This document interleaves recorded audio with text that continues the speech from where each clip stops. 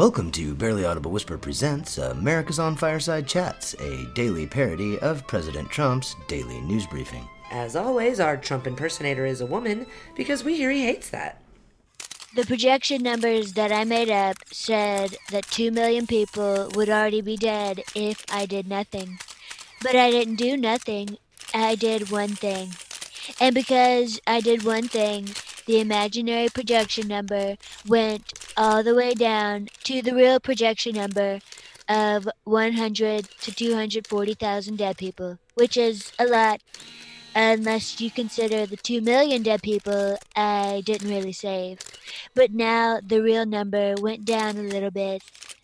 I don't want to declare victory too early, but I won. I saved all of the lives in the world. You're welcome.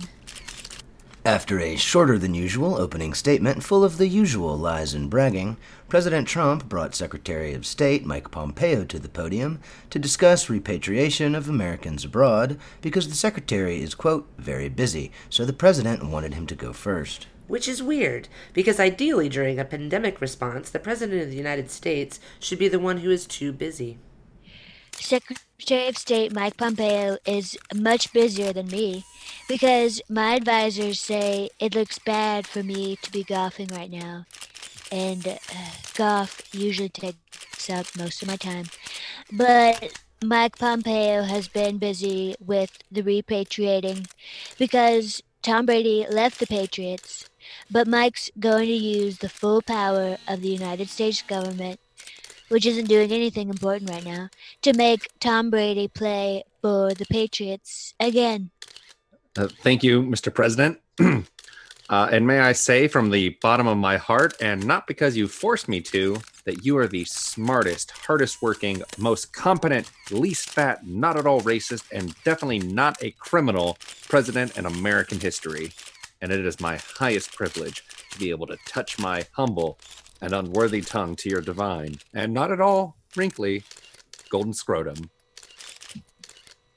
Even though the pandemic is China's fault, now is not the time for blaming other countries, like China, for example, for things that are China's fault, because we are too busy cooperating with China to blame China, whose fault this is, for the fact that this is China's fault.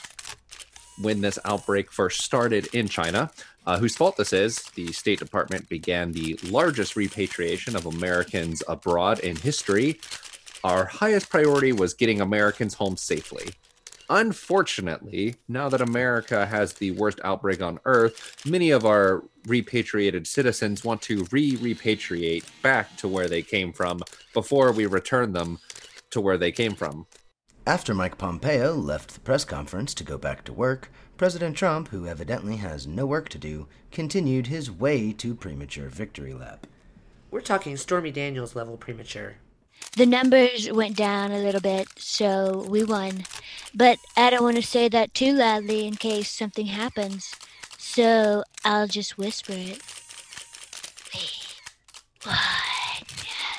Fortunately, President Trump brought up one of the coronavirus task force doctors to explain the grain of truth behind his boasting.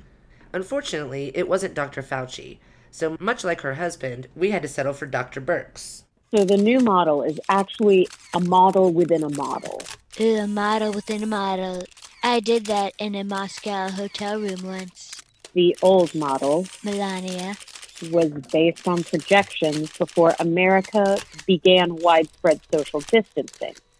But within that model, a new model, based on our mitigation efforts, has driven down those numbers. This is not actually an uncommon phenomena, as I have learned through a lifetime of validating models. I have also spent a lifetime validating models, because when I want to sleep with models, I say things like, "You're very pretty." After some more early victory lap bragging, the president opened up the floor for questions. Mr. President, yesterday you claimed that mail-in ballots are rife with fraud and corruption without offering any evidence. Do you have any evidence whatsoever to back up your claim today?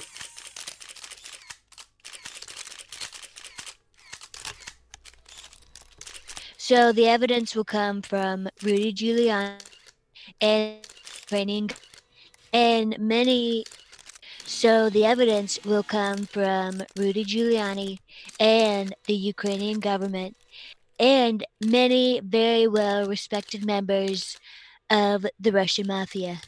So the evidence will come, but in the meantime, I'm going to make a bunch of crazy accusations. Like they take these mail-in ballots and they scoop them up in big bundles and they just dump them somewhere. So all of a sudden, you lose an election just because more people voted for the other candidate. Mr. President, you've been critical of the World Health Organization. The World Health Organization is very unfair to me. We pay $400 million, and China only pays 75 cents. And they're very China-centric, which means they're located in the center of China. But my question is, how do you respond to the head of the World Health Organization who accused you of politicizing their organization? He's the one who's political because he doesn't do what's good for me politically. And he lives in the middle of China with all of the centric people, and he won't even investigate Hunter Biden. So I'm not going to give him any money. Do you have any reaction to Bernie Sanders dropping out of the race? He didn't drop out because he's keeping his delegates. And when you drop out of the race, you're supposed to sell your delegates on eBay. But it's interesting because Obama never endorsed Biden. So you have to wonder, why didn't Obama endorse? It couldn't be because it's inappropriate for a former president to weigh in on a primary. So why is it? Maybe Obama knows something you don't know. I know what it is, but you don't know what it is. But I know. But I'm not telling. Mr. President, I have a question about hydroxychloroquine. Hydroplane chlorine pool is the greatest drug ever because this one woman was dead and now she's not dead. I'm no doctor, but if you look at how well my stock is doing, I can tell you that hippopotamus Clorox bleach is the miracle cure for everything. But my question is, how systematic is your method for tracking its progress? It's a highly systematic system because we're giving it out all over the place. And some people are saying some very nice things. And so we're tracking the nice things that people are saying, and we're passing it out at random to various vague places. And so it's a very scientific tracking method. Mr. President, when are you planning I hate OPEC. Okay.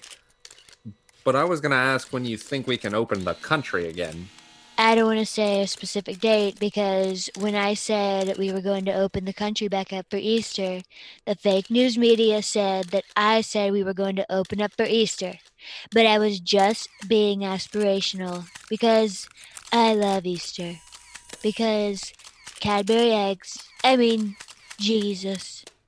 And so it's going to be very soon, but not too soon. But Americans have to get back to work because when you don't do any work, you end up doing 2-hour daily press briefings that just kind of ramble on and serve no purpose. And then it turns out that the Secretary of State is busier than you, and that looks bad. But it's okay because the numbers went down a little bit. So I won. You're welcome. May God continue to be me, and may I continue to bless the United States of America. Thank you for listening to Barely Audible Whisper Presents America's On Fireside Chats, made possible by the following people. Writer, co-host, and producer Dave Baldwin, co-host Molly Brown, actress Corey Burns, actress Allie Glonick, and actor Michael Morgan. Please check out our website, www.barelyaudiblewhisper.com. Please follow us on all of our social medias and subscribe to us wherever you subscribe to your podcasts. We appreciate your support. Mr. President, you've been critical of the World Health Organization. Who? Oh, yeah. I had to. Hubris!